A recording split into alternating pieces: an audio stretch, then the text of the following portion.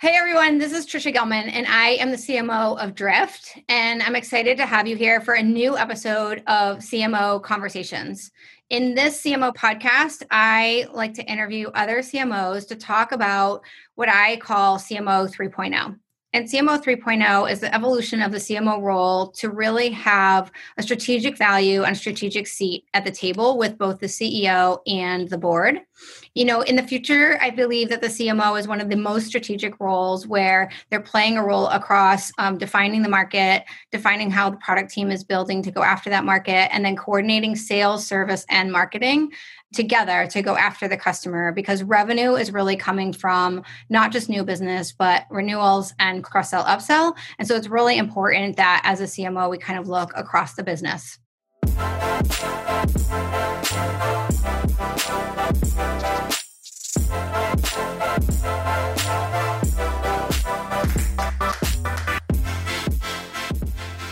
Today I have with me Harish Peri.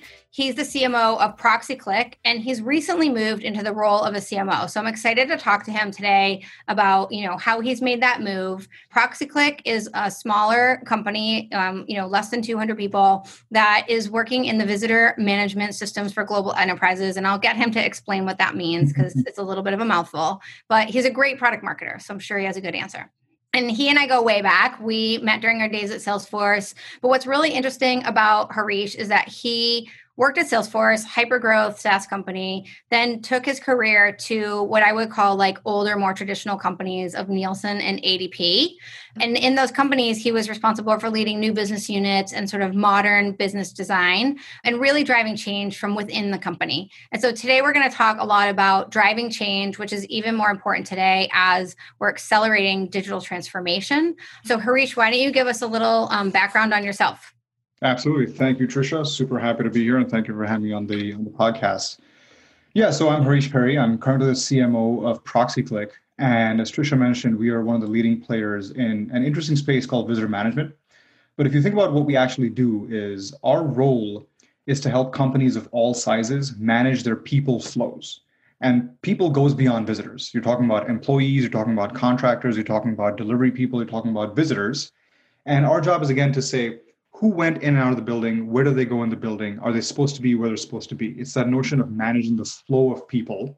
And it's even more relevant in today's world where the notion of going to an office doesn't even matter anymore. You could be at home, you could be in somebody else's office, and being where you need to be and being able to be in that place and knowing if that's correct or not is a huge thing. And so we're really at the cusp of that space.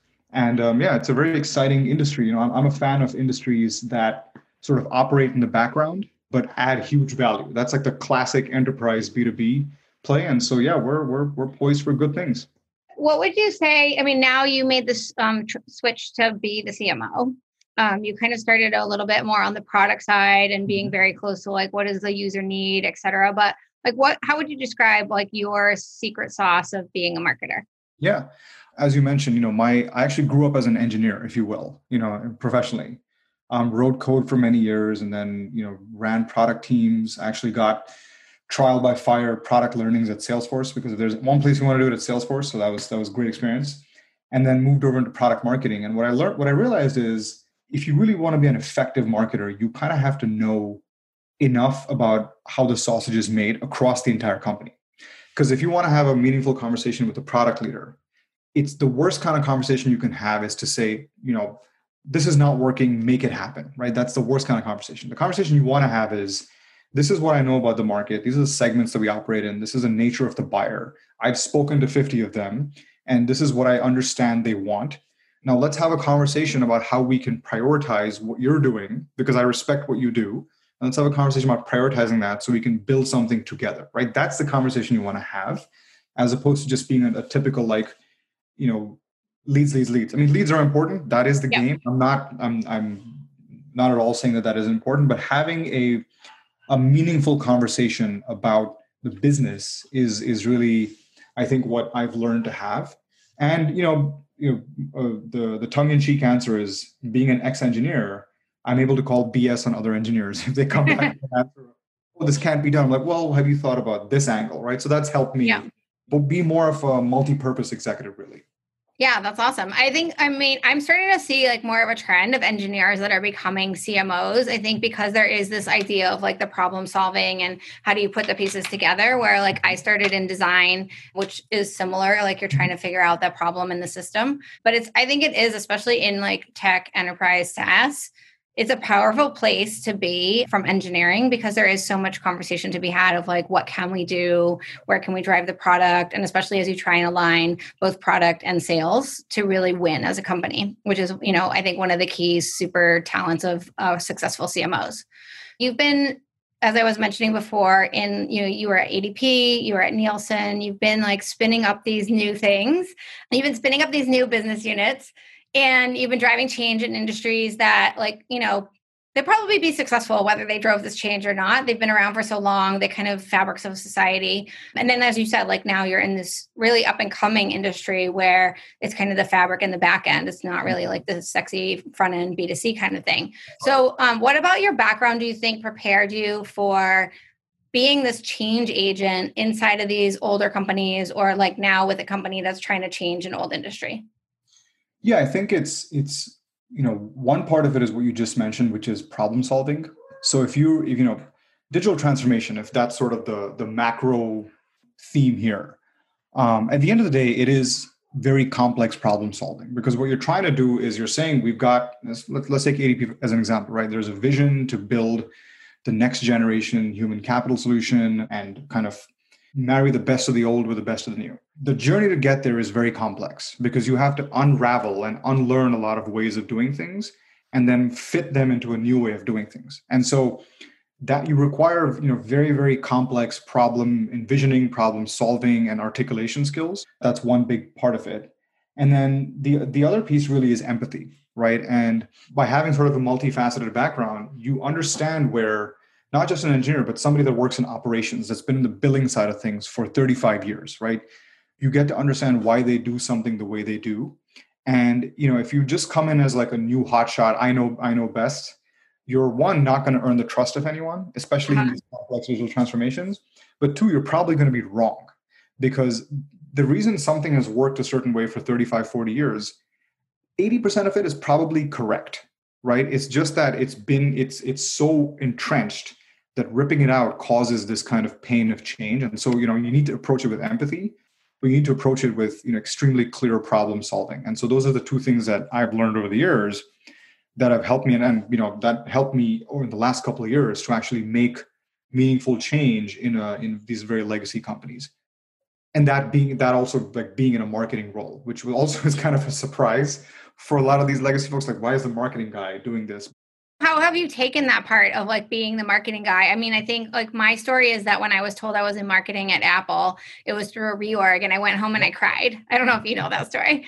I really thought marketing like didn't have a seat at the table. It was very fluffy. So I would assume at some of these bigger companies, actually marketing isn't really at the table. Marketing is kind of off in the corner. And then here you come in like, the perception I'm sure is like younger, hotshot, new business, shiny object. And like now you're telling me I need to change my like way I've done things for 30 years. Yep. That definitely was a big challenge for a period of time. But I think the key sort of marketing skill that you can bring, there's again two parts to that. One is just the ability to sell, right? Because ultimately you have to convince. That's what we do all day long, right? Whether it's doing simple things like copy testing, A/B testing, or doing something large like coming up with an entirely new, sales positioning, we're selling all day long, even if it's not directly. And so that skill internally is incredibly important, right? Like you can have the best end state, but if you can't convince someone at their core that like you need to join me on this journey of transformation, the game is over, because ultimately it's all people. And that same thing applies even when you're selling product to a customer. So the selling thing is a big thing. And then the storytelling part is the other kind of piece that you have to keep in mind is people are not going to want to change unless there's a story that they can believe in, right? And so that's the other part of digital transformation that you kind of need to, the cost cutting, the efficiency, the operational gains, all that are secondary. There's a core why, which is almost convincing, the legacy folks that in a nice way, that if you don't make this change, you will probably become irrelevant. Or AI will take your job. And so being able to convince people to to come on board.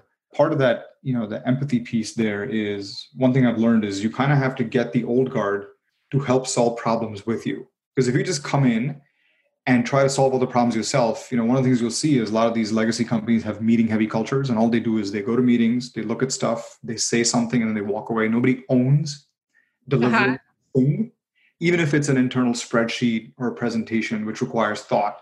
And so getting people to do the work and actually solve the problem and then having them present back, which is another kind of internal sales skill, is another way to get people on board, because then they feel attached to the solution. And then it almost becomes one of those things where they're like, of course, this is the way we have to do it. There's always, I've been saying this from the beginning. It was like, actually, you weren't, but now you are. So it's perfect. Let's just keep moving. Yeah, I love that. I can't remember where I worked, but there was one place where it's like I had a manager or senior level manager that was like, if I didn't come up with the idea, then it's just not going to happen. And so like getting to that state where you're trying to convince your idea in, you're selling your idea in, and they're like, this is my idea. Like, what's wrong with you? Of course, this is my idea. But then that's when you've won. You can't have an ego about it, because if you do, then that's the worst thing, right? Because you're as a digital transformation like change agent, the sustainable change comes when the people with the skill and the will for the new role actually start to own the problem, and that's more sustainable, and they can run with it. Yeah, you end up doing everything, you're going to burn out in 2 months. So why do you think, we're talking here about emotional components to like growing a business. Typically, like I had a different episode, we talked about emotional component to like leading your team and like, be having empathy with your team, especially in this time working from home and everything else. But like here we're talking about the emotional component and the empathy needed to drive change. Like, why do you think change is so threatening for people, especially in these larger companies where, of course, you need to adopt new technological ways of doing things, but like it's just so scary to people. A lot of times it paralyzes them. Yeah. In a lot of these legacy, especially, at least in my experience, right, the work that people do becomes part of someone's identity. And, there is a tremendous amount of pride in knowing that for 35 years, I've been the person that sales has gone to for questions, or I've been the person that knows where the thing is that's behind the other thing that 5 widgets depend upon, right? And being like the widget person is a source of pride. What happens is people over time lose the ability to solve problems, and they've just sort of become very good at doing a certain part of a value chain. It's threatening because first you're questioning, you're almost questioning or making them question the value that they're going to provide in a future state, right? So one of the big things that I personally had to go through in my my prior role was unlearning a lot of my assumptions and being able to define problems, create artifacts that are the answer to the problem, drive people, and like keep pushing to execute hard. It was a skill that I learned later in life, and this whole like adult learning model is very threatening to people, because people don't want to be told they don't know something, and then they don't want to do something a new way, because it actually hurts at your core. And so it changed on multiple levels. It's threatening. I was like, is my job going away? The second thing is, are you saying that I don't know how to do this? Because that's been a source of pride. And the third piece really is actually learning a new way to do things is very difficult past a certain age. Like it's just very hard. And so in a lot of legacy companies, like you got like a population that's older, either professionally or actually older. And so just for them to have to relearn things is incredibly just painful. And that's a good thing to look at, is who are the people that will actually make that change. And they're the ones that probably you want to keep, right? Because a lot of digital transformation efforts are also about cost cutting and kind of reducing the workforce to bring in more automation. So the ones that can actually make that change and unlearn and relearn a new way are the ones that you want to keep. So it's very easy for companies of art, like in our world, that are tech companies, because we thrive on change, right? We sell the fact that everything is changing. And we live in a world that's changing all the time. And that's how we win. But for a lot of legacy, like they win because of stability. So like, how do you marry agility and stability? That's the big thing. And it's painful. It's very painful for everyone involved, but you have to kind of drive through it. Yeah. It seems like you've done this multiple times. I mean, even when we were working in Salesforce, we kind of acquired this company, and then we're like, okay, maybe what you guys thought you did isn't exactly what you should do. And we kind of had to drive a bit of change there in terms of where is this going to fit in the Salesforce stack? How are we going to sell it? And how is it going to scale? Because it's okay to be a great business at the size it was, but it needed to get bigger. So you've been doing this for a while, and it seems like maybe not on purpose, you don't have like a formula, but I feel like you have a formula. Like there's a way that you approach driving the change when you like, maybe you're translating it even now into your new company of like, how do you help that company be successful? But like, how are you looking at making success and not just running in and everyone being like, oh my God, you're like a tornado that got stuck in the room. Yeah, the bull in the china shop. It's interesting you mentioned that. Like, I've only been here, I would say 2 months, but like in the first 2 weeks, I got some feedback from my CEO saying like, hey, listen a little bit more, right? And so it's like very direct because, he's a super nice guy, but he's like, look, you want to be successful, you got to listen more. And it's funny, like for a Series B startup or scale up, there's entrenched ways of doing things, right? And for us to transition from the kind of platoon in the woods startup phase to this like, hey, now we have an infusion of growth equity and we have to start scaling, many people's behaviors have to be unlearned. And so how you make that happen is at the end of the day, like as much as I talk, I have to force myself to stop and listen. Mm-hmm. And with each of my peers on the executive team, right, the head of customer success, the head of sales, the chief product officer, like it's just stopping and listening to where they're coming from.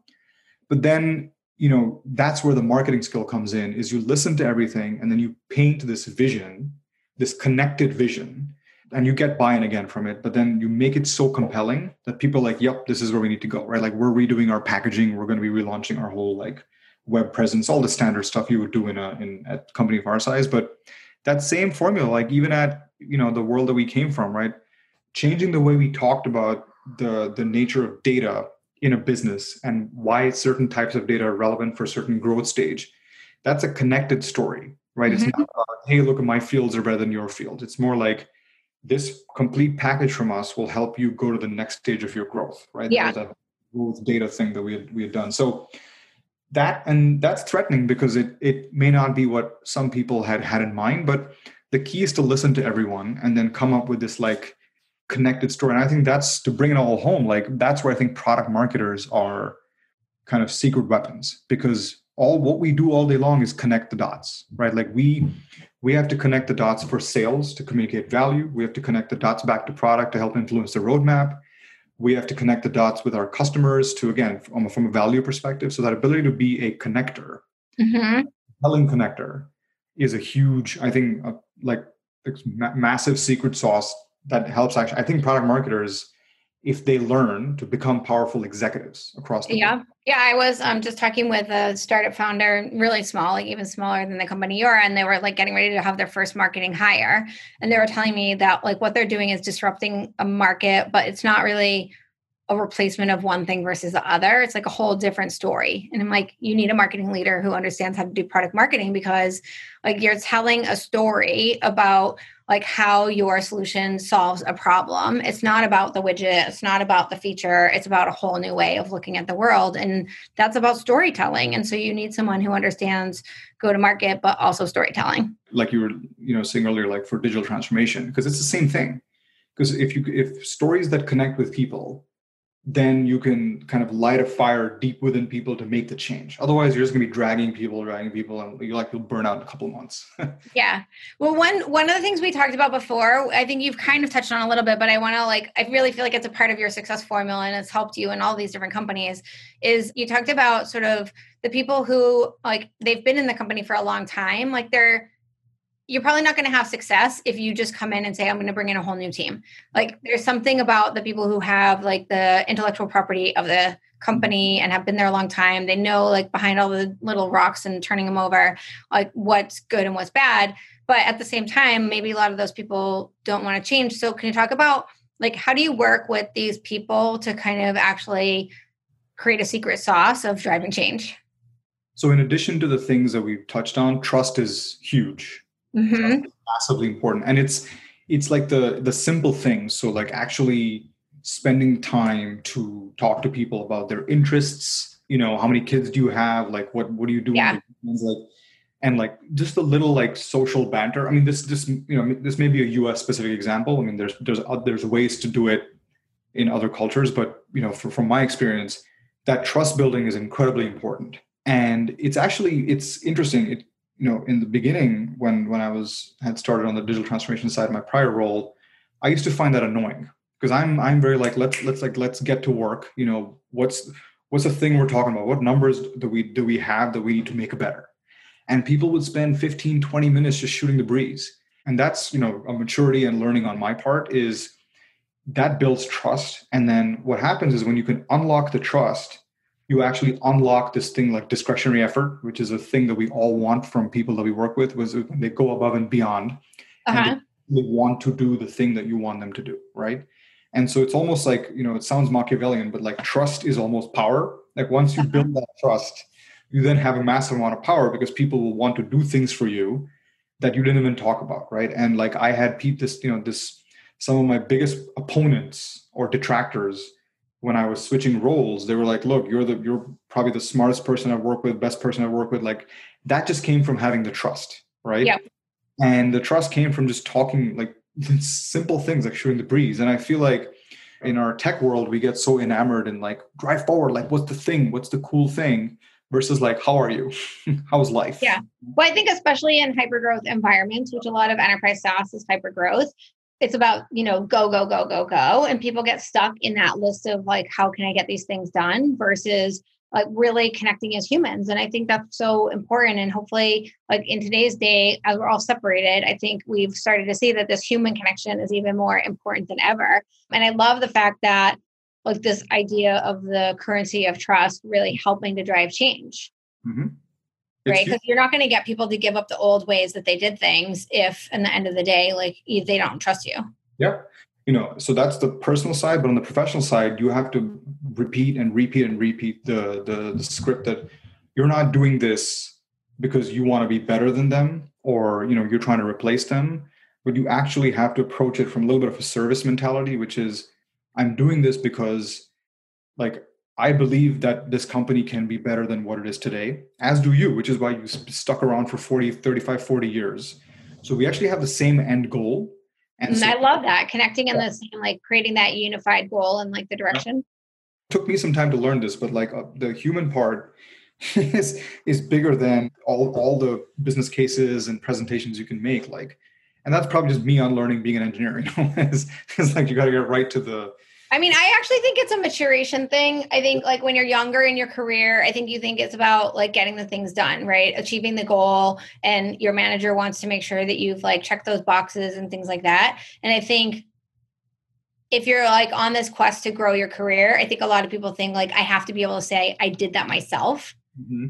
Whereas I think if you like look at people that are very successful early on in their career or like just in general, like start to build their career and move up, I think if you look around, you'll see that the people who are the most successful are the people who gather others and build this trust, like you're saying. So it's not about what they did, but it's about like how as a team did they work together. And I think that's really important. I mean, you're talking about it in the context of driving change, but at the same time, if you can't do that at all, then actually people, as you get more established in your career, I think it becomes toxic. Yeah. It's the, you have to be very transparent about you're doing this for a goal, for a shared goal that has nothing to do with you, right? It's about a common mission, and the mission changes over time.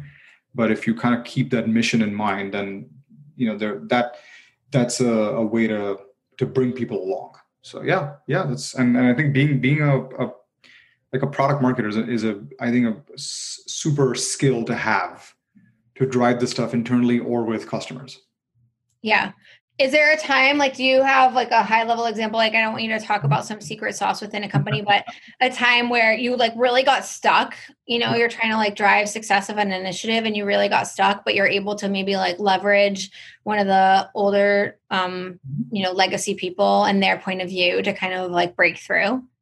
Yeah, most definitely. I think, it's in the role right before this, I was responsible for the sort of the whole go-to-market of, one of the digital transformation initiatives. I don't want to, get into too much specifics because of industry. Yeah, you don't have to talk about specifics, but just generally, like, why do you think it got stuck? And then, like, how did like leveraging people who had more history help you? Right.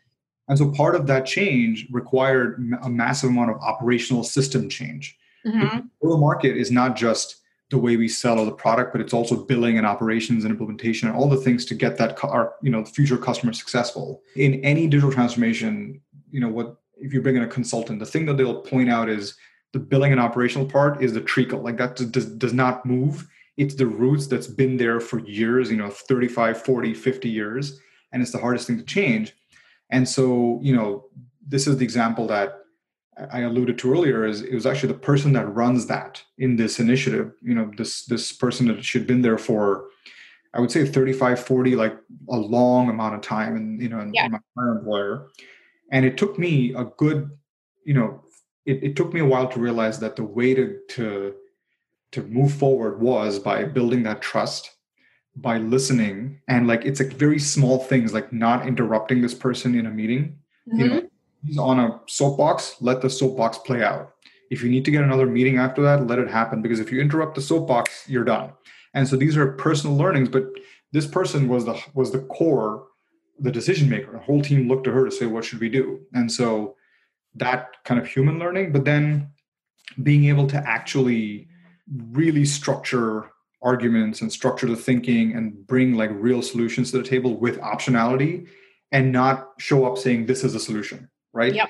These are all like small things, but it took me a while to learn that. But that is how then we were able to break through and actually flip it around and have her be a proponent of the options were taken to the point where she would shut down other detractors. Like it was beautiful to watch, right?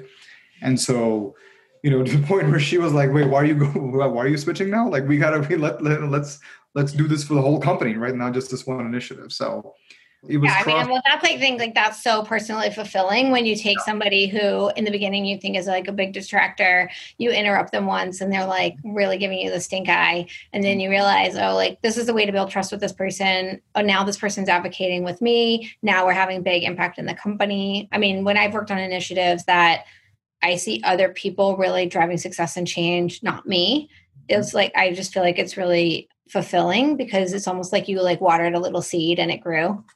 Exactly. Yeah. You want to be the gardener, not the tree. That's the way to think about it. Yeah.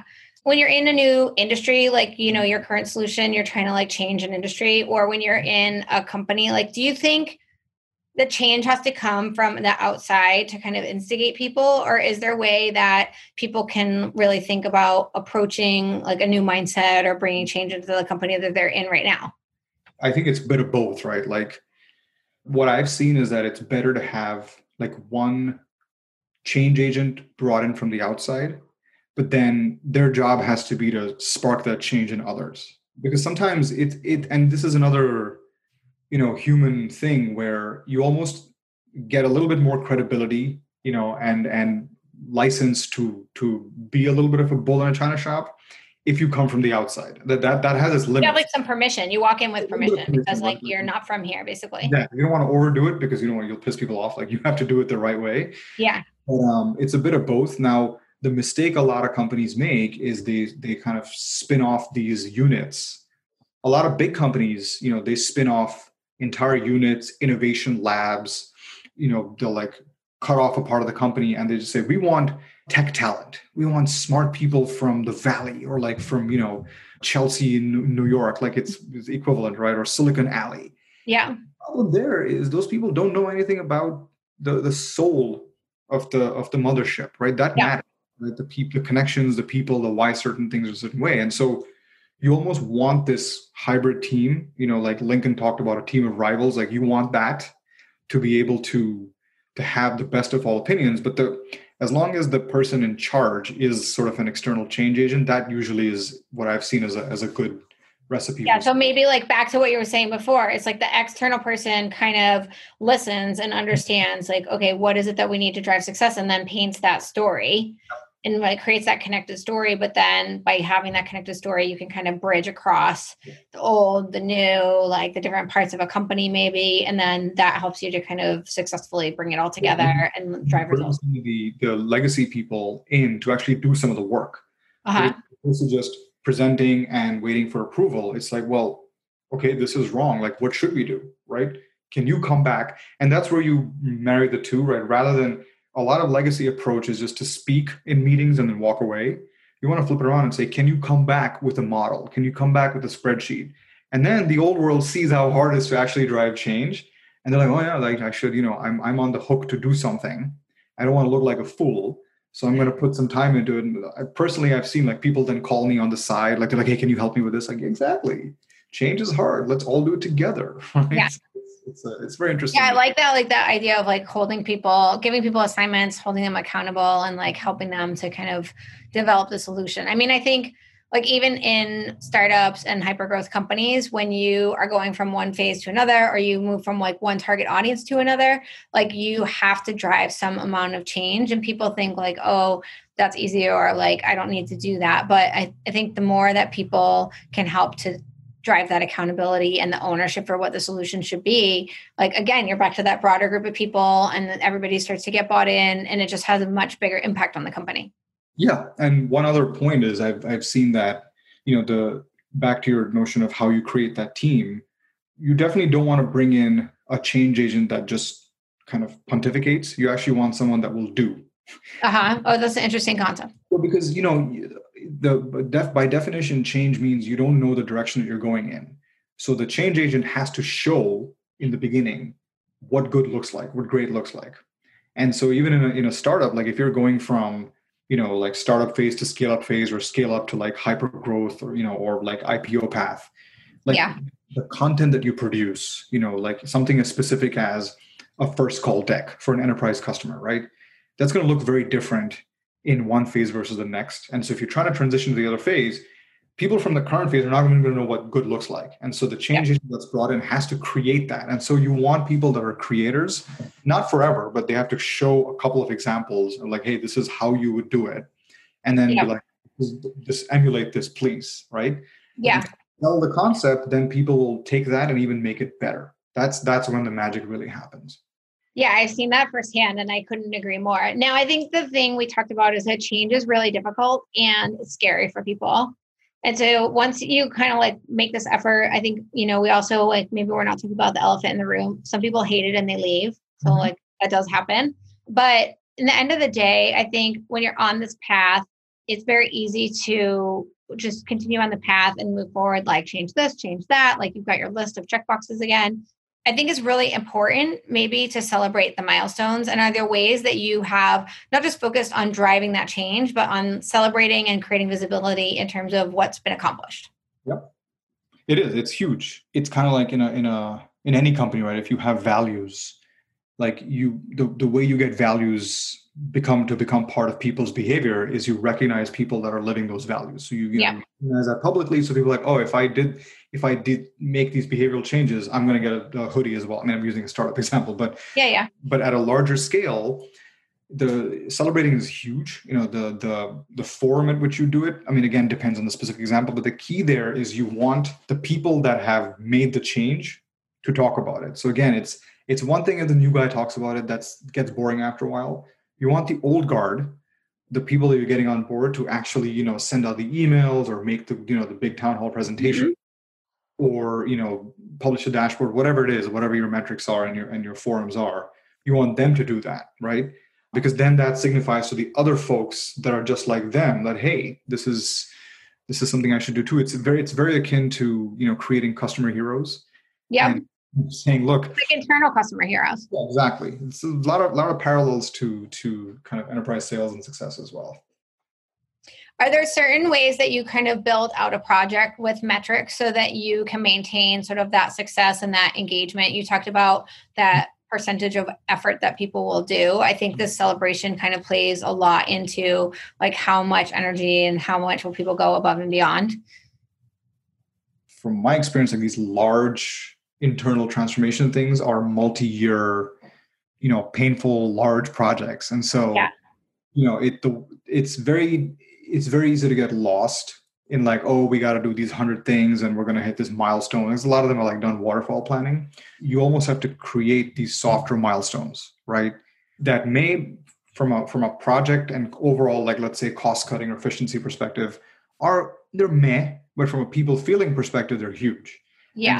Because that's the part that you want to celebrate. Like, it's like, hey, look, we've now finish this pilot for the billing transformation, for the operational transformation. And this is a huge deal because we've done this thing the same way for 30 years, but now we have directional indicator that we can be better. And so let's talk about that. So that the actual metric may not be a huge move, but the emotional metric is huge. And so those are the things you want to celebrate more because people can connect with that.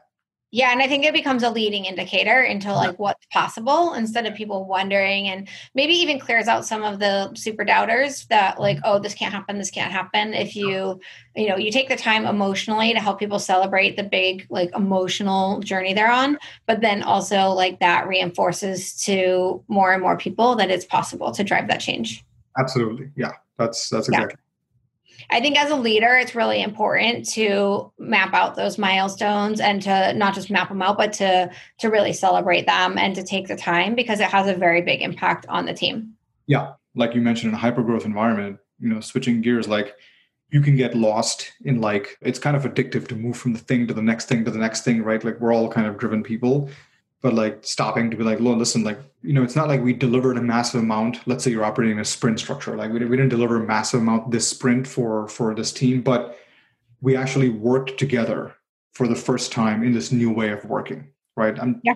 This is actually a current thing that we're going through. And like, we've changed the way in which we work, right? So just that is a leading indicator that if we do this even better the next time, like our output's going to go through the roof. So just take that and run with it in every individual, please, because you guys all did it together. Yeah, totally build that momentum. And I mean, I think in all parts of business, it's important to have the leading indicators and the lagging indicators. If you're on a 2-year journey and you get to the end, then it's a lagging indicator that the journey's done.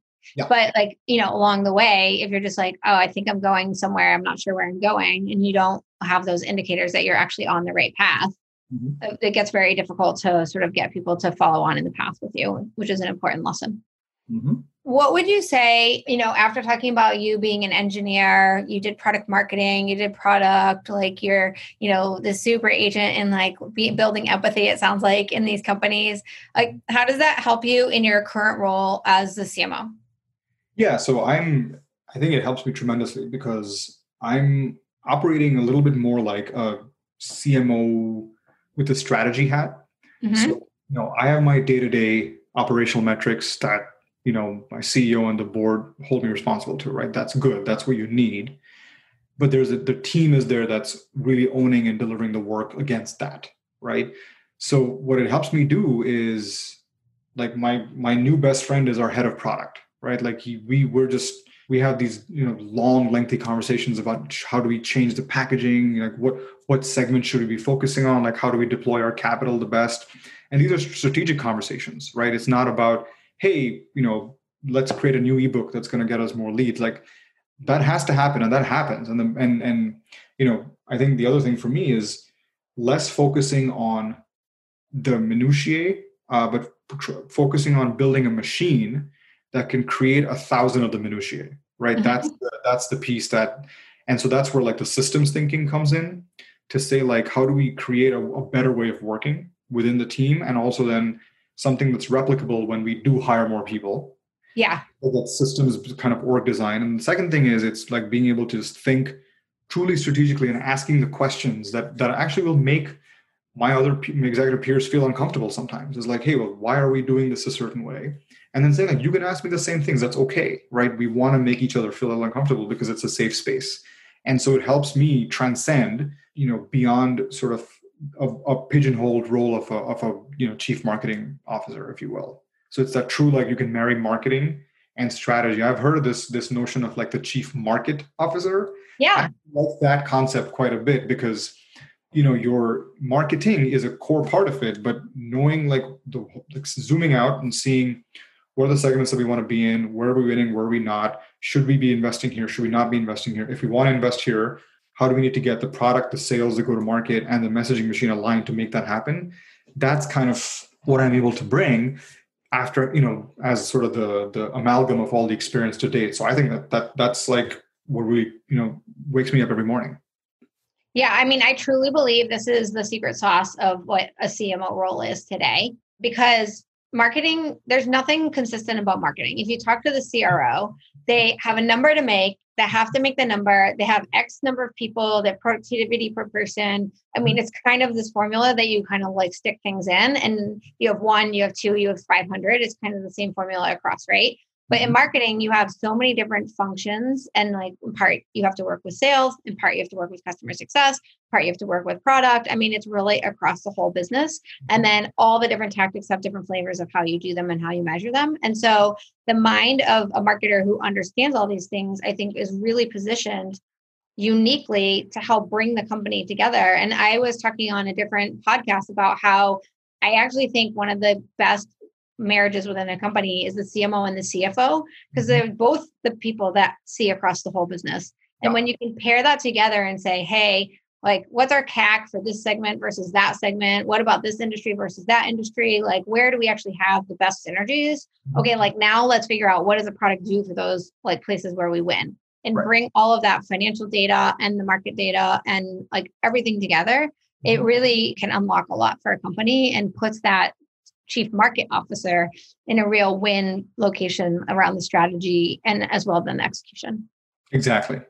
Yeah, I think it's a wonderful time to be a strategic marketing leader, as long as you don't lose focus on the day-to-day. And that's the other thing, right? You mentioned that marketing is always changing. Like even as a marketing leader, it's very seductive to get caught up in, what's the big picture? Yeah. You take your eyes off what's happening like right now, you're in trouble. So it's a weird thing where you have to live at variable Zoom as it's called. But I mean, I still think this is a really, really good time to be a marketing leader, because also with the world blowing up the way it is and everything changing, like when we do go, I almost joke like it's not there's a new normal. We're now in a world where there is no normal. You have to constantly be thinking about like how do we reposition and talk about ourselves in every company to adapt to this world where there is no normal anymore, right? Ways of working have changed, ways of selling, customers, everything, expectations have changed. And so marketing is the one that will stare into the void and say, okay, how do we redirect where we want to go? Yeah. And I think like just touching on that point that you had before of like getting so enamored by the strategy and like really looking as your job as helping to like bring the strategic long-term thing together for the company. The way I look at that is that you have to make sure that your house is in order.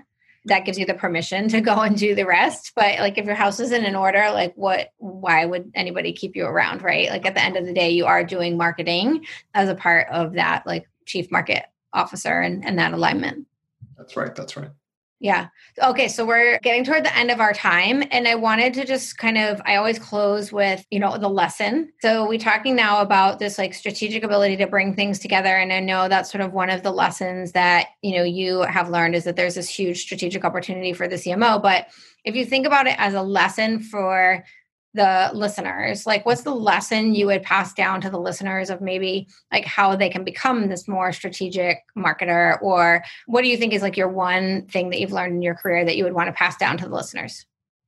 I think it would be, spend some time in the shoes of the other functions, however you can, right? So if you want to learn more about sales, like be annoying, go talk to your sales counterparts, your sales leader, and say, can I sit in on, as many sales calls as possible, right?